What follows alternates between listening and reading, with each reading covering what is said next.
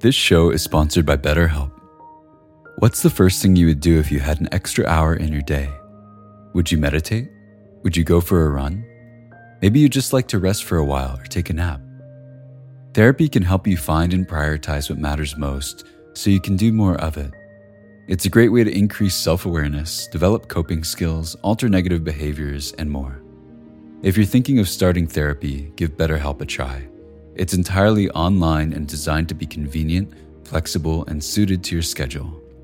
Learn to make time for what makes you happy with BetterHelp. Visit betterhelp.com/insighthour today to get 10% off your first month.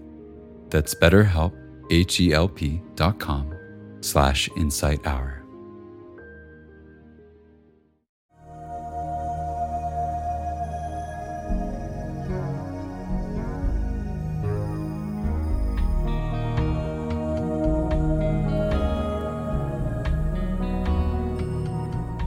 Welcome to the Joseph Goldstein Insight Hour. This podcast is an expression of our shared interest in self-discovery. Join Joseph as he shares his deep knowledge of the path of mindfulness. If you are interested in supporting this podcast, please go to BeHereNowNetwork.com/Joseph.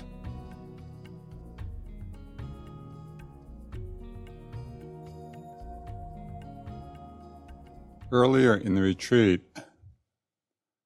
we differentiated between three different aspects of the mind. That is consciousness, mindfulness, and wisdom.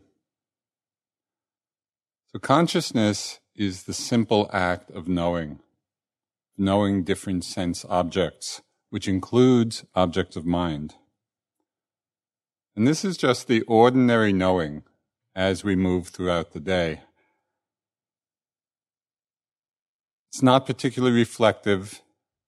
It's often conditioned by many of our reactions.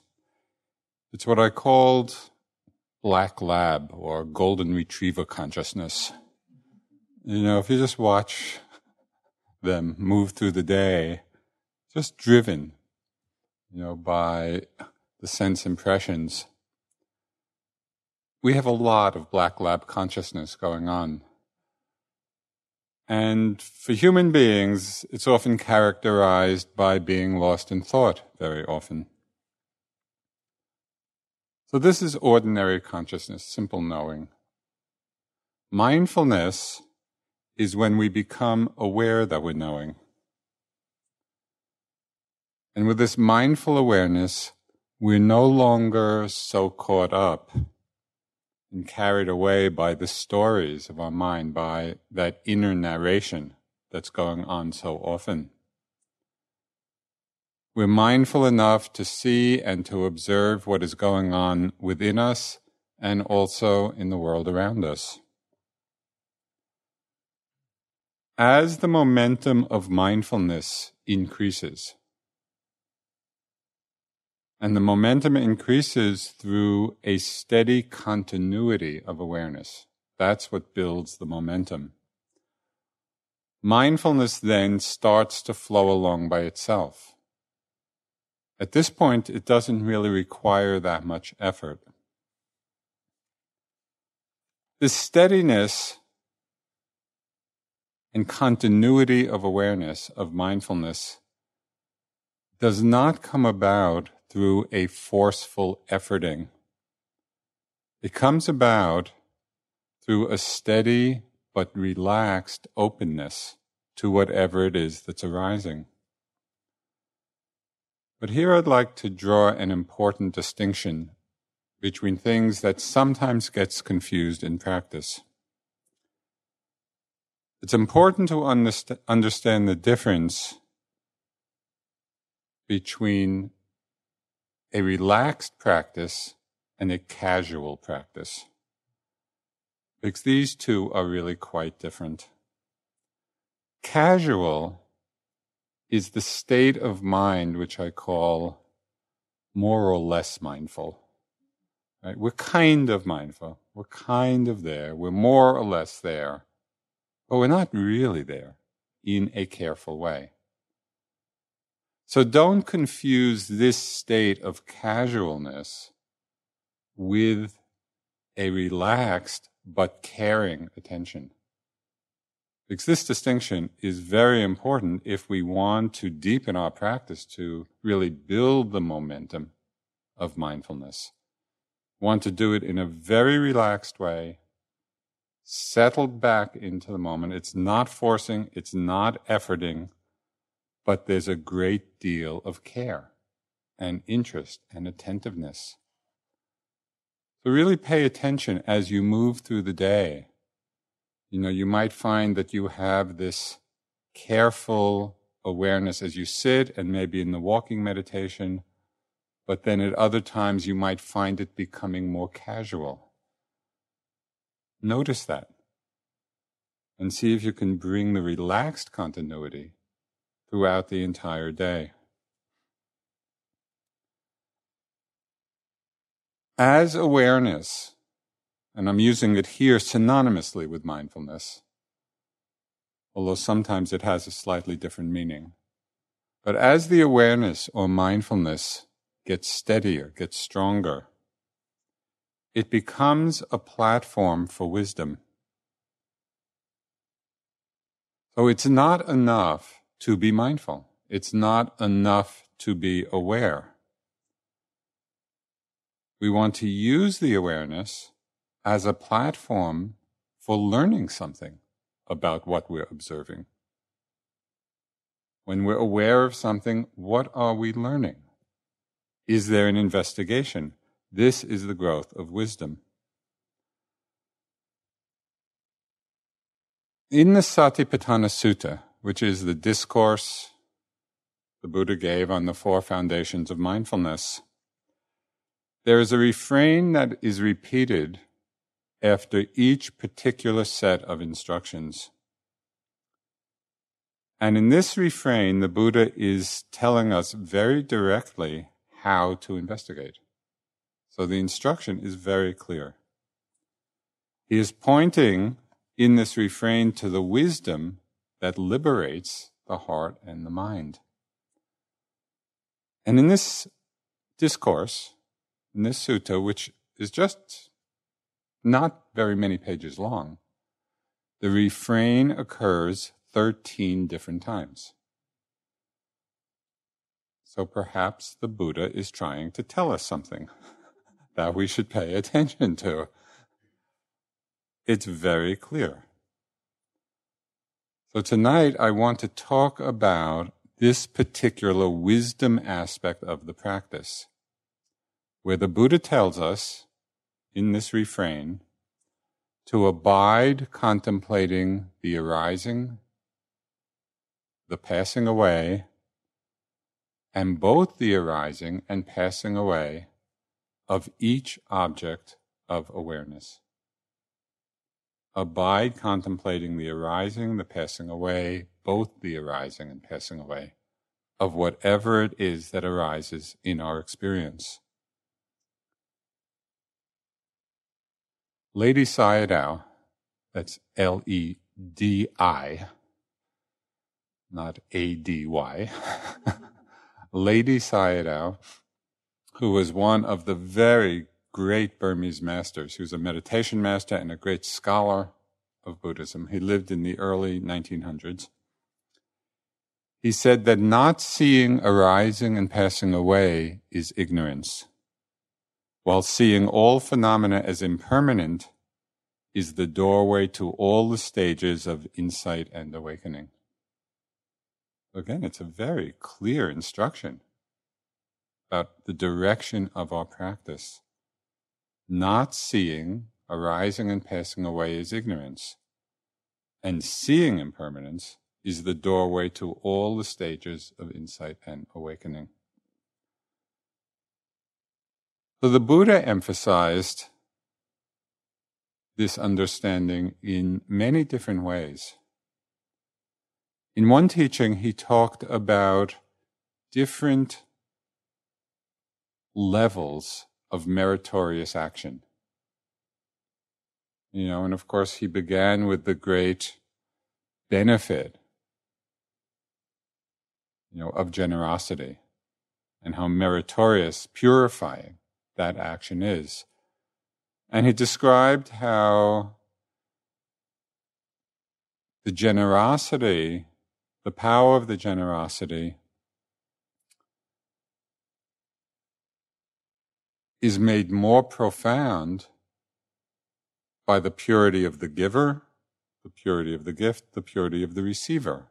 So, for example, if one gives something to the Buddha or enlightened beings, it's like planting seeds in a very fertile field. Right? There's tremendous abundance that comes from that gift.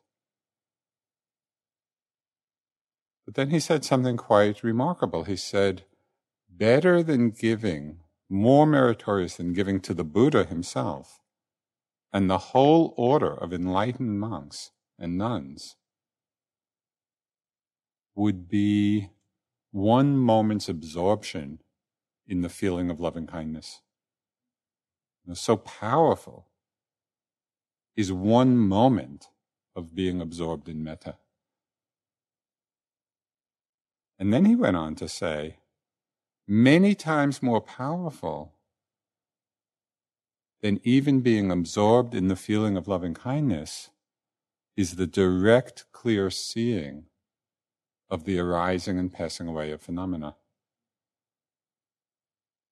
So you may think as you go through the day, what is going on here, and is anything being accomplished? And to whatever degree we're seeing the impermanence of phenomena, it's a tremendously powerful, transforming insight, even though we may not be realizing it at the time, because we're learning something very profound about the nature of the mind and the body and the world.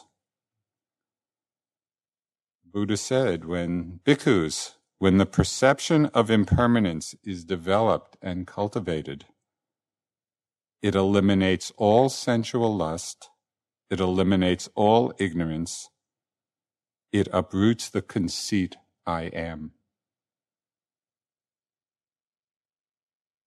When the perception of impermanence is developed and cultivated, it accomplishes some pretty extraordinary things. This is no small accomplishment. Right? Eliminating all sensual lust, all ignorance, and uprooting the conceit, I am. All from watching the arising and passing away of phenomena.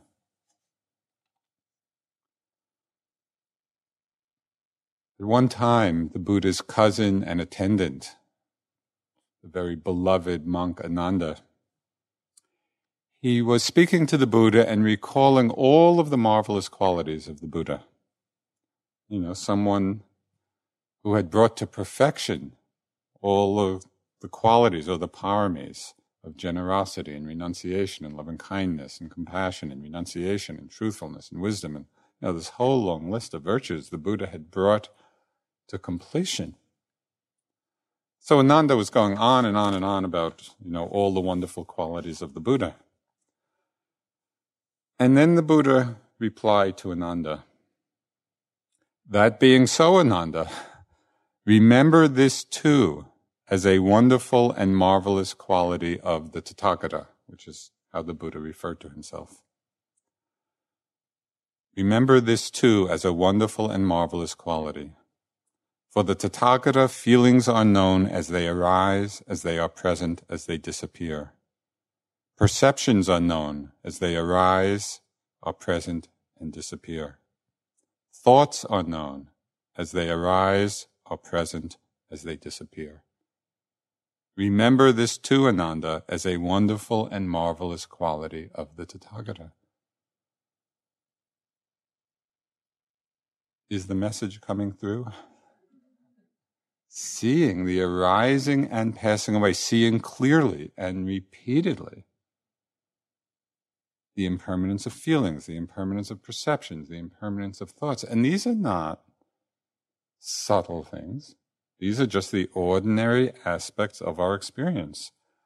But we want to be paying attention with wisdom as these different aspects of experience arise. So it's very simple. I mean, understanding this is not complicated. But we might ask, why is this a marvelous quality of the Tathagata? What makes the seeing of impermanence so powerful? How does it eliminate sensual lust and ignorance and uproot conceit? In many places in the suttas, the Buddha said that when we see that everything that arises also passes away, whatever is subject to arising is also subject to passing away, that in seeing this, we become disenchanted and disillusioned. Becoming disenchanted, we become dispassionate. And through dispassion, the mind is liberated. Through seeing impermanence, we become disenchanted, disillusioned, dispassionate. But right here, in these words of liberating wisdom, it's not uncommon for doubts to arise. Because in English, the words disenchanted, disillusioned, dispassionate, they have quite negative connotations. And when we think of being disillusioned or disenchanted, these mind states don't sound all that appealing. Is this what I'm practicing for? But if we examine their meaning more closely, we can begin to understand their connection to freedom, not as an abstract ideal and not as something far off in the future, but in our present moment-to-moment experience. Becoming disenchanted means breaking the spell of enchantment. It's waking up into a fuller and greater reality.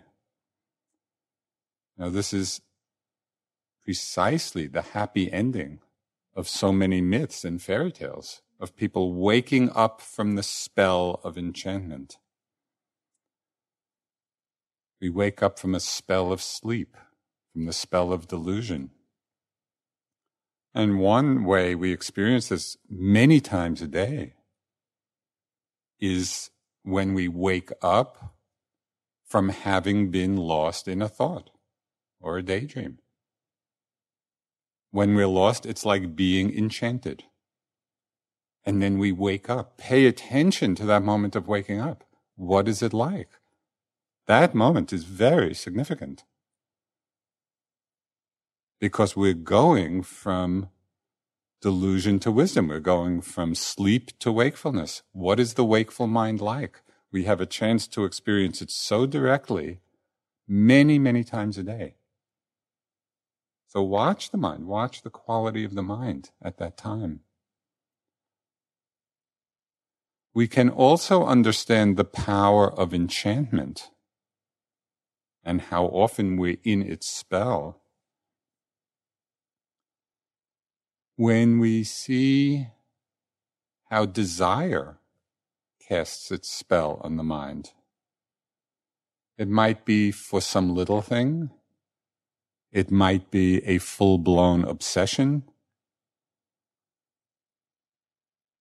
For the duration of the desire, for however long we're lost in it, we have only one thing on our minds. And it's like this great tunnel vision. And a retreat is a wonderful place to begin to observe this, because the possibility for fulfilling our desires is somewhat limited. We still find ways, but there's much less possibility here than when we're living our lives in the world. So we have a chance to really look carefully and to see what it is that's going on when the mind is under the spell, in the enchantment of desire. So we look, we pay attention. When desire or the wanting mind arises, notice the feeling of its compelling nature, just how it grips us. And again, it might be for quite different things. It might be a sexual fantasy that just compels the mind, or a longing to be with somebody, or a desire for a favorite food, or desire in the form of endless planning, desiring to be something in the future. And then, if you can, notice the very moment when the desire leaves, when it passes away, because it always will. Has anybody had unremitting desire from the beginning of the retreat? You may have had many, but they all arise and are there for some time and pass away. Pay attention just to that moment when the desire passes. It feels like we've suddenly been let out of the grip of something. I have this image of a great, like a hawk or, some bird with big talons having grabbed something. It's like desire grabs the mind like that. And then when the desire passes, it's like this huge sense of relief and openness back into the present. But this is not something to believe.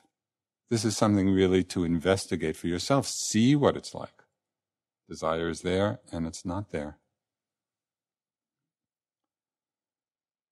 There's a simple, everyday example of this enchantment of the wanting mind. The spell that it casts on us. It's something I call catalog consciousness. Have you had the experience, not here, but when you're home, of making the mistake of opening a catalog? And then turning the pages, waiting for something to want. It's like, nothing on this page, maybe on the next page. I'll want something. It's like we're wanting to want. And do you know the sense of relief when you finally get to the last page? We're out of the grip of it. That's the spell. That's the enchantment. And this is what the Buddha is talking about. Through the seeing of impermanence, we become disenchanted. So this is not some gloomy state. This is a place of freedom. Likewise, disillusioned is not the same as being discouraged or disappointed. Being disillusioned is a reconnection with what is true. Why should we want to live in illusion? Disillusion, that's what our whole practice is about. It's about waking up to what is true. And dispassionate doesn't mean indifference. It doesn't mean apathy. Dispassion really is a mind of great openness and equanimity that is free from the confines of wanting and grasping. A sustained contemplation of impermanence frees our minds. It leads to a shift in the way we experience reality. We begin to see through the illusion of some stable, self-centered existence, both in what is perceived and also in what is perceiving. We just see the constant play of change. Science has been illuminating this in some very profound ways. And just in the last Inquiring Mind, those of you who are familiar with the journal know that the editor and the teacher and a good friend of ours, Wes Nisker, he always writes a column on science and the Dharma. So this was from one of his articles. I just happened to come across it. Inside the subatomic world, we find evidence of an impermanence that is so impermanent it makes our ordinary reality seem frozen in time. Way down inside of everything, where the quarks are doing a line dance inside of an electron, events are occurring in increments far shorter than the blink of an eye, considered to be 1/10 of a second. In the subatomic world, time is sometimes measured in what scientists have named attoseconds, a millionth of a trillionth of a second. It takes an electron about 1 attosecond to travel all the way around a proton. That's a millionth of a trillionth of a second. Meanwhile, inside the proton, perhaps one level deeper into reality, an attosecond would be regarded as a long nap. Down here, time is measured in zeptoseconds, which is a billionth of a trillionth of a second. Before you can even blink, zepto, it's gone. I think at some point the physicists realized they had entered a Marx Brothers routine, where the jokes are coming so fast you begin to see that it's all a joke. So when they started measuring things changing even faster, in trillionths of a trillionth of a second, they named it a yoctosecond. Atto, zepto, and yocto. By the time it takes for a quark to circle around inside a proton is somewhere between a zeptosecond and a yoctosecond. All you can do is smile and let go. So that's a whole other level of seeing impermanence.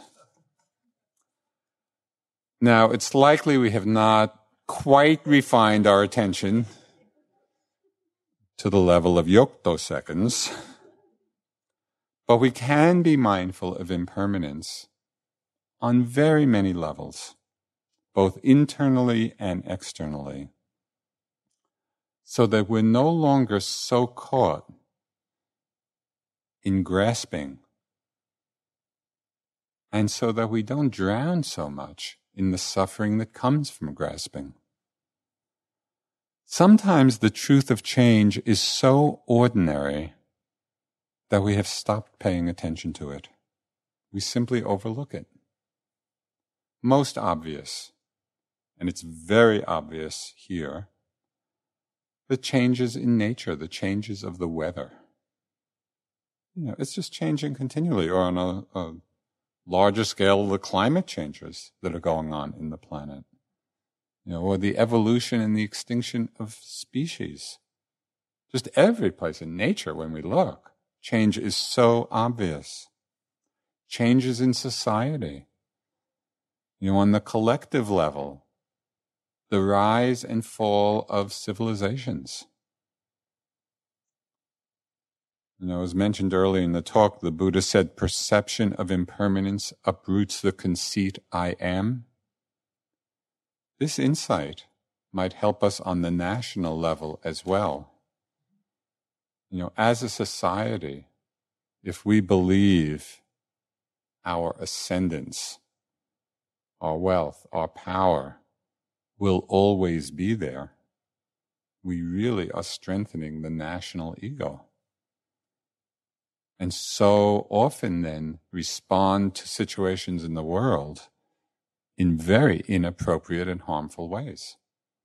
Just as the ego-centeredness on a personal level results in a great deal of harm on a national level. It's the same process. And it comes about because not acknowledging on the level of civilization and society that it's all changing. Understanding deeply the truth of change, the inevitable rise and fall of our own civilization, our own culture, society brings a much greater sense of humility and compassion. And on a more personal level, we see impermanence in generations of people being born and dying. And one of the beautiful things about these woods in New England, when you walk through the woods and you can see miles of stone walls and old stone foundations of houses where now trees, are just growing up through them. What histories, what life stories, are told by those stones. And what is left? Where are all those stories now? Where are all those people now? Where are all those lives now? We can see the changing nature of our relationships, our work, and most intimately, our bodies and minds. It's possible to acknowledge the truth of change, but perhaps in a way that is still somewhat abstracted, because this is not an obscure truth. Now, we could go out to anybody on the street and say, do things change? And everybody will say yes. But somehow it's abstracted from our lives, almost as if change happens to everyone else. We haven't really internalized the depth of this understanding, the profundity of this wisdom. I'd like to read something. It's a little long, but it's a beautiful teaching on impermanence from the great Tibetan master Shabkar, who was one of the great Dzogchen masters. I think he was in the 18th century, possibly 17th century. And he kind of wandered, in Tibet, in the mountains of Tibet. So this is from a book called The Life of Shabkar. One day I went for some fresh air to a meadow covered with flowers.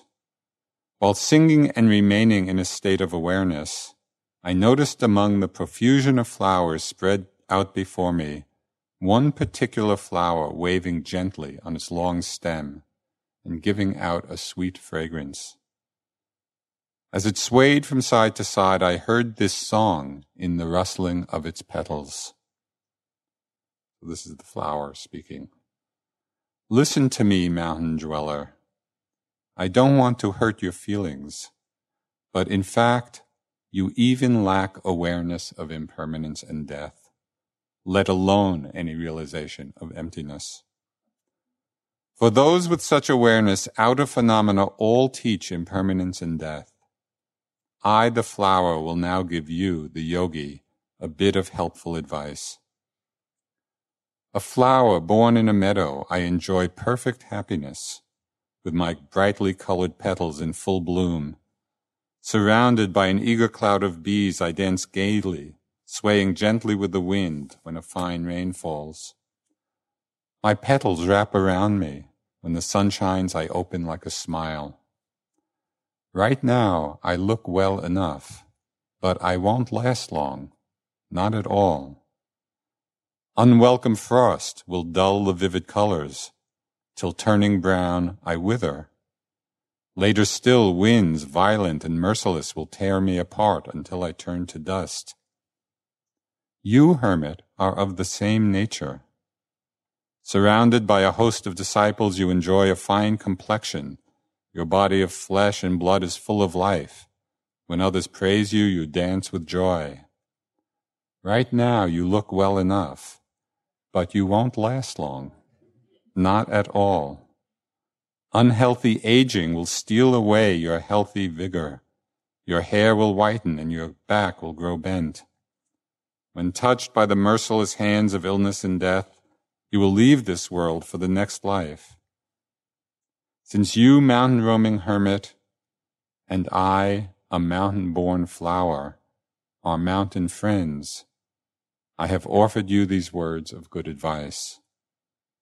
Then the flower fell silent and remained still. In reply, I sang, O brilliant, exquisite flower, your discourse on impermanence is wonderful indeed. But what shall the two of us do? Is there nothing that can be done? The flower replied, Among all the activities of samsara, there is not one thing that is lasting. Whatever is born will die. Whatever is joined will come apart. Whatever is gathered will disperse. Whatever is high will fall. Having considered this, I resolved not to be attached to these lush meadows, even now, in the full glory of my display, even as my petals unfold in splendor. You too, while strong and fit, should abandon your clinging, meditate in solitude, seek the pure field of freedom, the great serenity.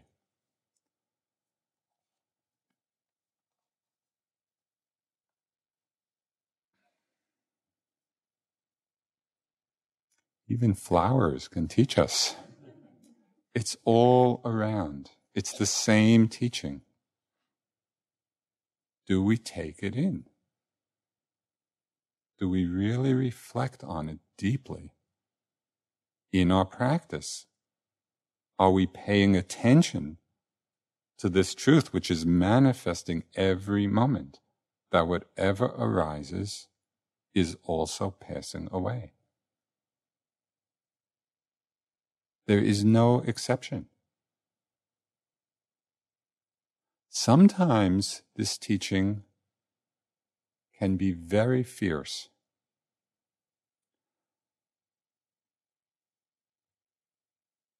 You know, many of you have heard us speak at different times of our wonderful teacher Dipa Ma, who was this extraordinary woman who had tremendous suffering in her life. You know, she was living in Burma. She was Bengali, but living in Burma as a young woman, married, didn't have children for very long, and that was a tremendous disappointment. And then had 3 children, one after the other. And in a very short period of time, her husband died and 2 of her children died. You know, and she was devastated by grief. She said that basically she was in bed for 5 years, and like her family and friends thought she was going to die. You know, and finally somebody urged her to go to one of the monasteries to meditate. And she ended up going, and her paramis suddenly came to full fruition. She was this extraordinary yogi, you know, in a very short period of time, had developed very high stages of enlightenment, all the levels of concentration, all the many psychic powers that come with that. She was this amazing yogi. And in meeting her after her time in Burma, in India, she was just a being completely full of love. It was like love and emptiness. Somebody wrote this description of her. A Sufi teacher described being hugged by Dipa Ma so thoroughly that all my 6 feet fit into her great, vast, empty heart with room for the whole of creation.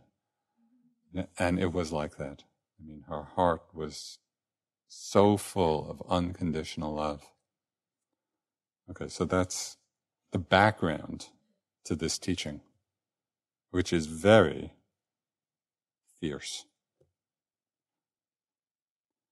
When my son died in 1984, Dipa Ma shocked me with her words.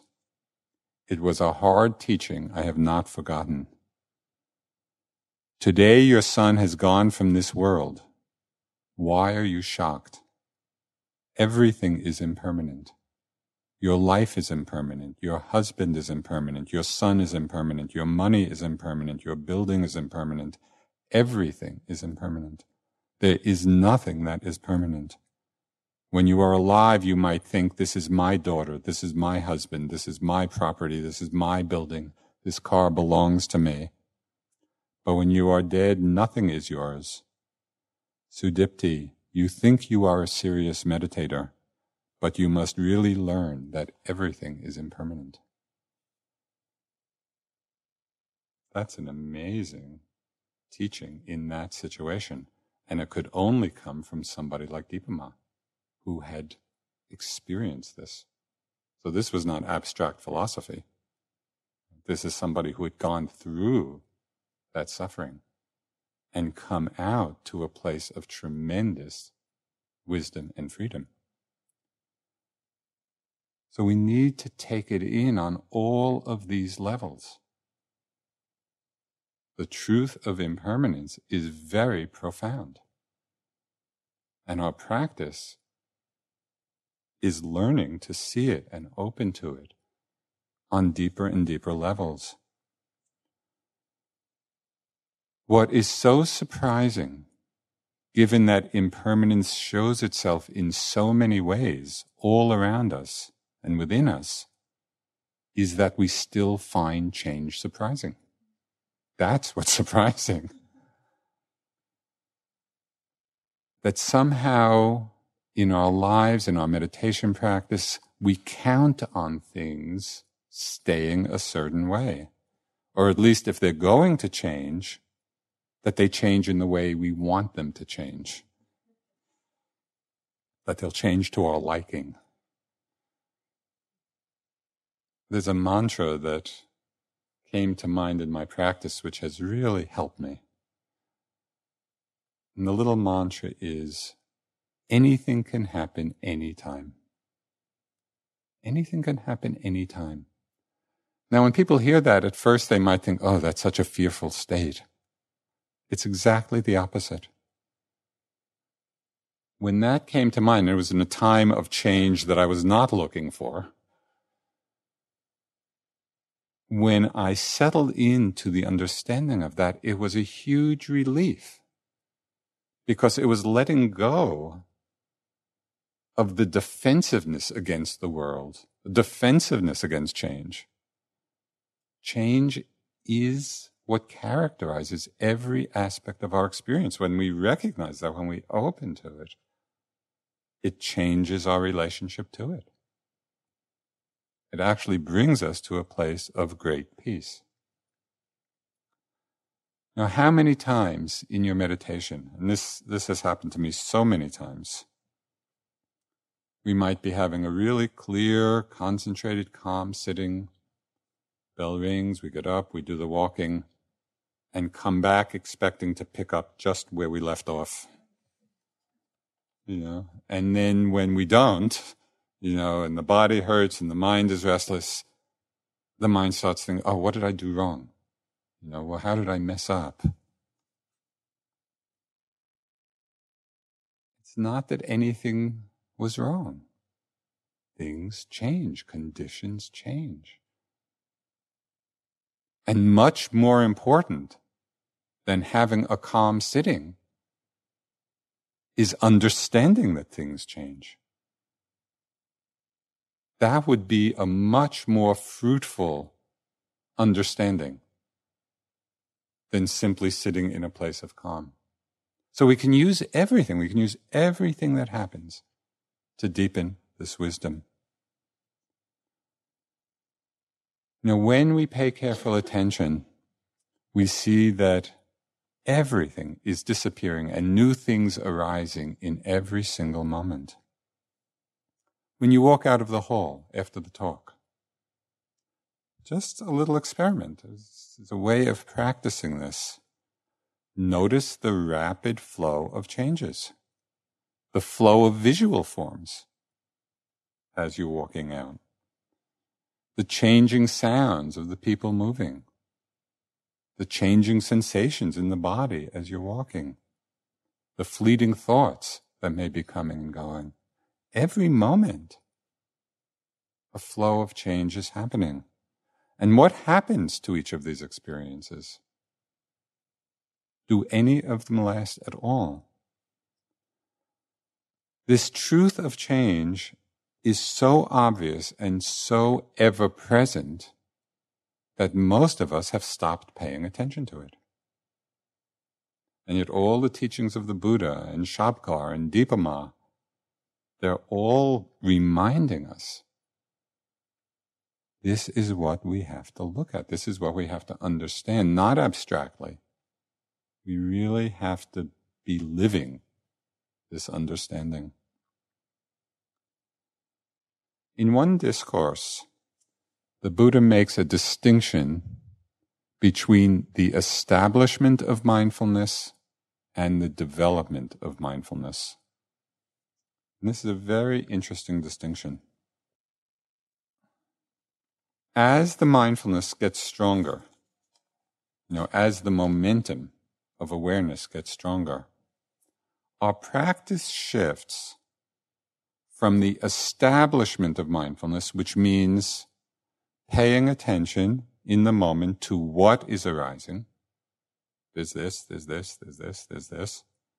And so we're really getting very clear moment after moment of what it is that's arising. That's the establishment of mindfulness. As our practice gets stronger, we move into the development of mindfulness, and that is the awareness of the process of change itself. And so that becomes more predominant for us. We begin to pay more attention to the process of things arising and passing, even than to what it is that's arising. We go from content to process. We see that whatever is arising on any level of perception, that whatever arises will pass away, that all experience is just this endless flow, this endless passing show. It's like the fast-flowing current of a river or water coming down over a waterfall. Do you ever go to a waterfall and just watch the water? It's really interesting. It's such a vivid experience. I mean, it's just ever flowing change, moment after. There's no let up. The Buddha said in Dhammapada, this is quite a remarkable statement. He said, it's better to live a single day seeing the momentary rise and fall of phenomena than to live 100 years without seeing it. So what does this say to everything we value in our lives and what we think is important and where we put our energy? The Buddha is saying that it's better to live a single day seeing this momentariness of phenomena than 100 years doing whatever it is we do and not seeing it. Because the more clearly and steadily and consistently and repeatedly we see the changing nature of phenomena, of experience, it reorients our minds. It reorients our minds towards care and loving kindness rather than clinging and attachment. It reorients our minds towards letting go rather than grasping. It reorients our minds toward the experience of freedom. So this is our practice in each moment, this seeing the arising and passing over and over again, and then noticing the profound transformation of our hearts, of our minds, from that seeing. This is not just for people, who are monks or nuns or renunciates, people who've renounced the world. On one occasion, a layman came to see the Buddha, somebody living the lay life as most of us are. This man's name was Mahanama. And he asked the Buddha, "In what way, sir, is a lay follower accomplished in wisdom?" Well, this is a question we might well ask the Buddha if we met him. In what way is a lay follower accomplished in wisdom? And the Buddha replied, "Mahanama, a lay follower is wise, possessing wisdom, when the mind is directed to arising and passing away. This is a wisdom that is noble and penetrative, leading to the complete destruction of suffering. In this way is a lay follower accomplished in wisdom." So it's such a clear and direct teaching. I'd like to close with one of the most beautiful expressions of the fruit of this wisdom. Right? We have our ordinary consciousness just rolling along through the day. We practice mindfulness. We practice being aware. We use awareness as the platform for wisdom. Once we're aware, then we can really look and investigate and see, learn from what it is that's arising. We pay attention to the arising and passing of phenomena. So this is from a book called Women of the Way, 2,500 Years of Buddhist Wisdom. And it's a story of Taijutsu, who was the abbess of a nunnery in Japan. She saw the arising. She saw that the arisings or phenomena arose, abided, and fell away. She saw that knowing this arose, abided, and fell away. Then she knew there was nothing more than this, no ground, nothing to lean on stronger than the cane she held, nothing to lean upon at all, and no one to lean. And she opened the clenched fist in her mind and let go and fell into the midst of everything. This is our practice. This is the freedom. She opened the clenched fist in her mind and let go and fell into the midst of everything. So this is our practice. Let's sit for a few minutes, opening the clenched fists of our minds. Again, as you said, see if you can get a feel for settling back, being relaxed but not casual. Relaxed, settled back, open. The phenomena that arises, they're doing all the work. They're coming and going by themselves. We don't have to do anything except sit and recognize that.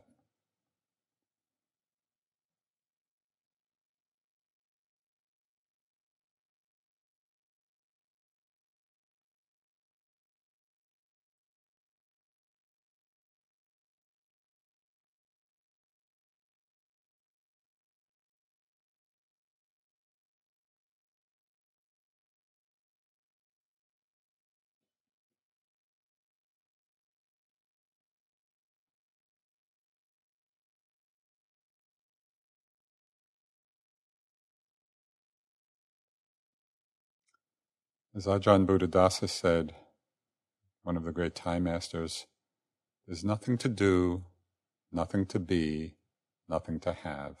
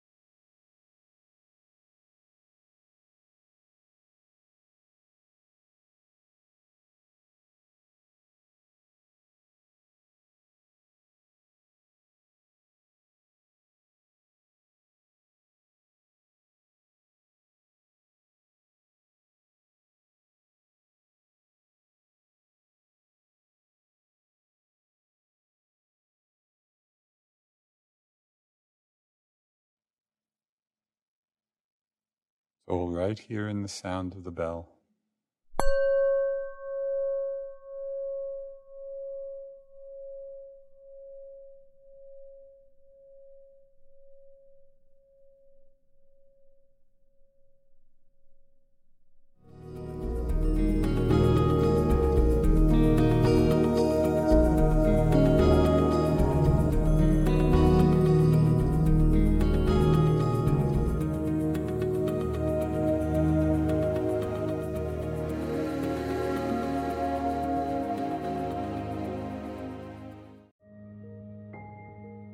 This show is sponsored by BetterHelp.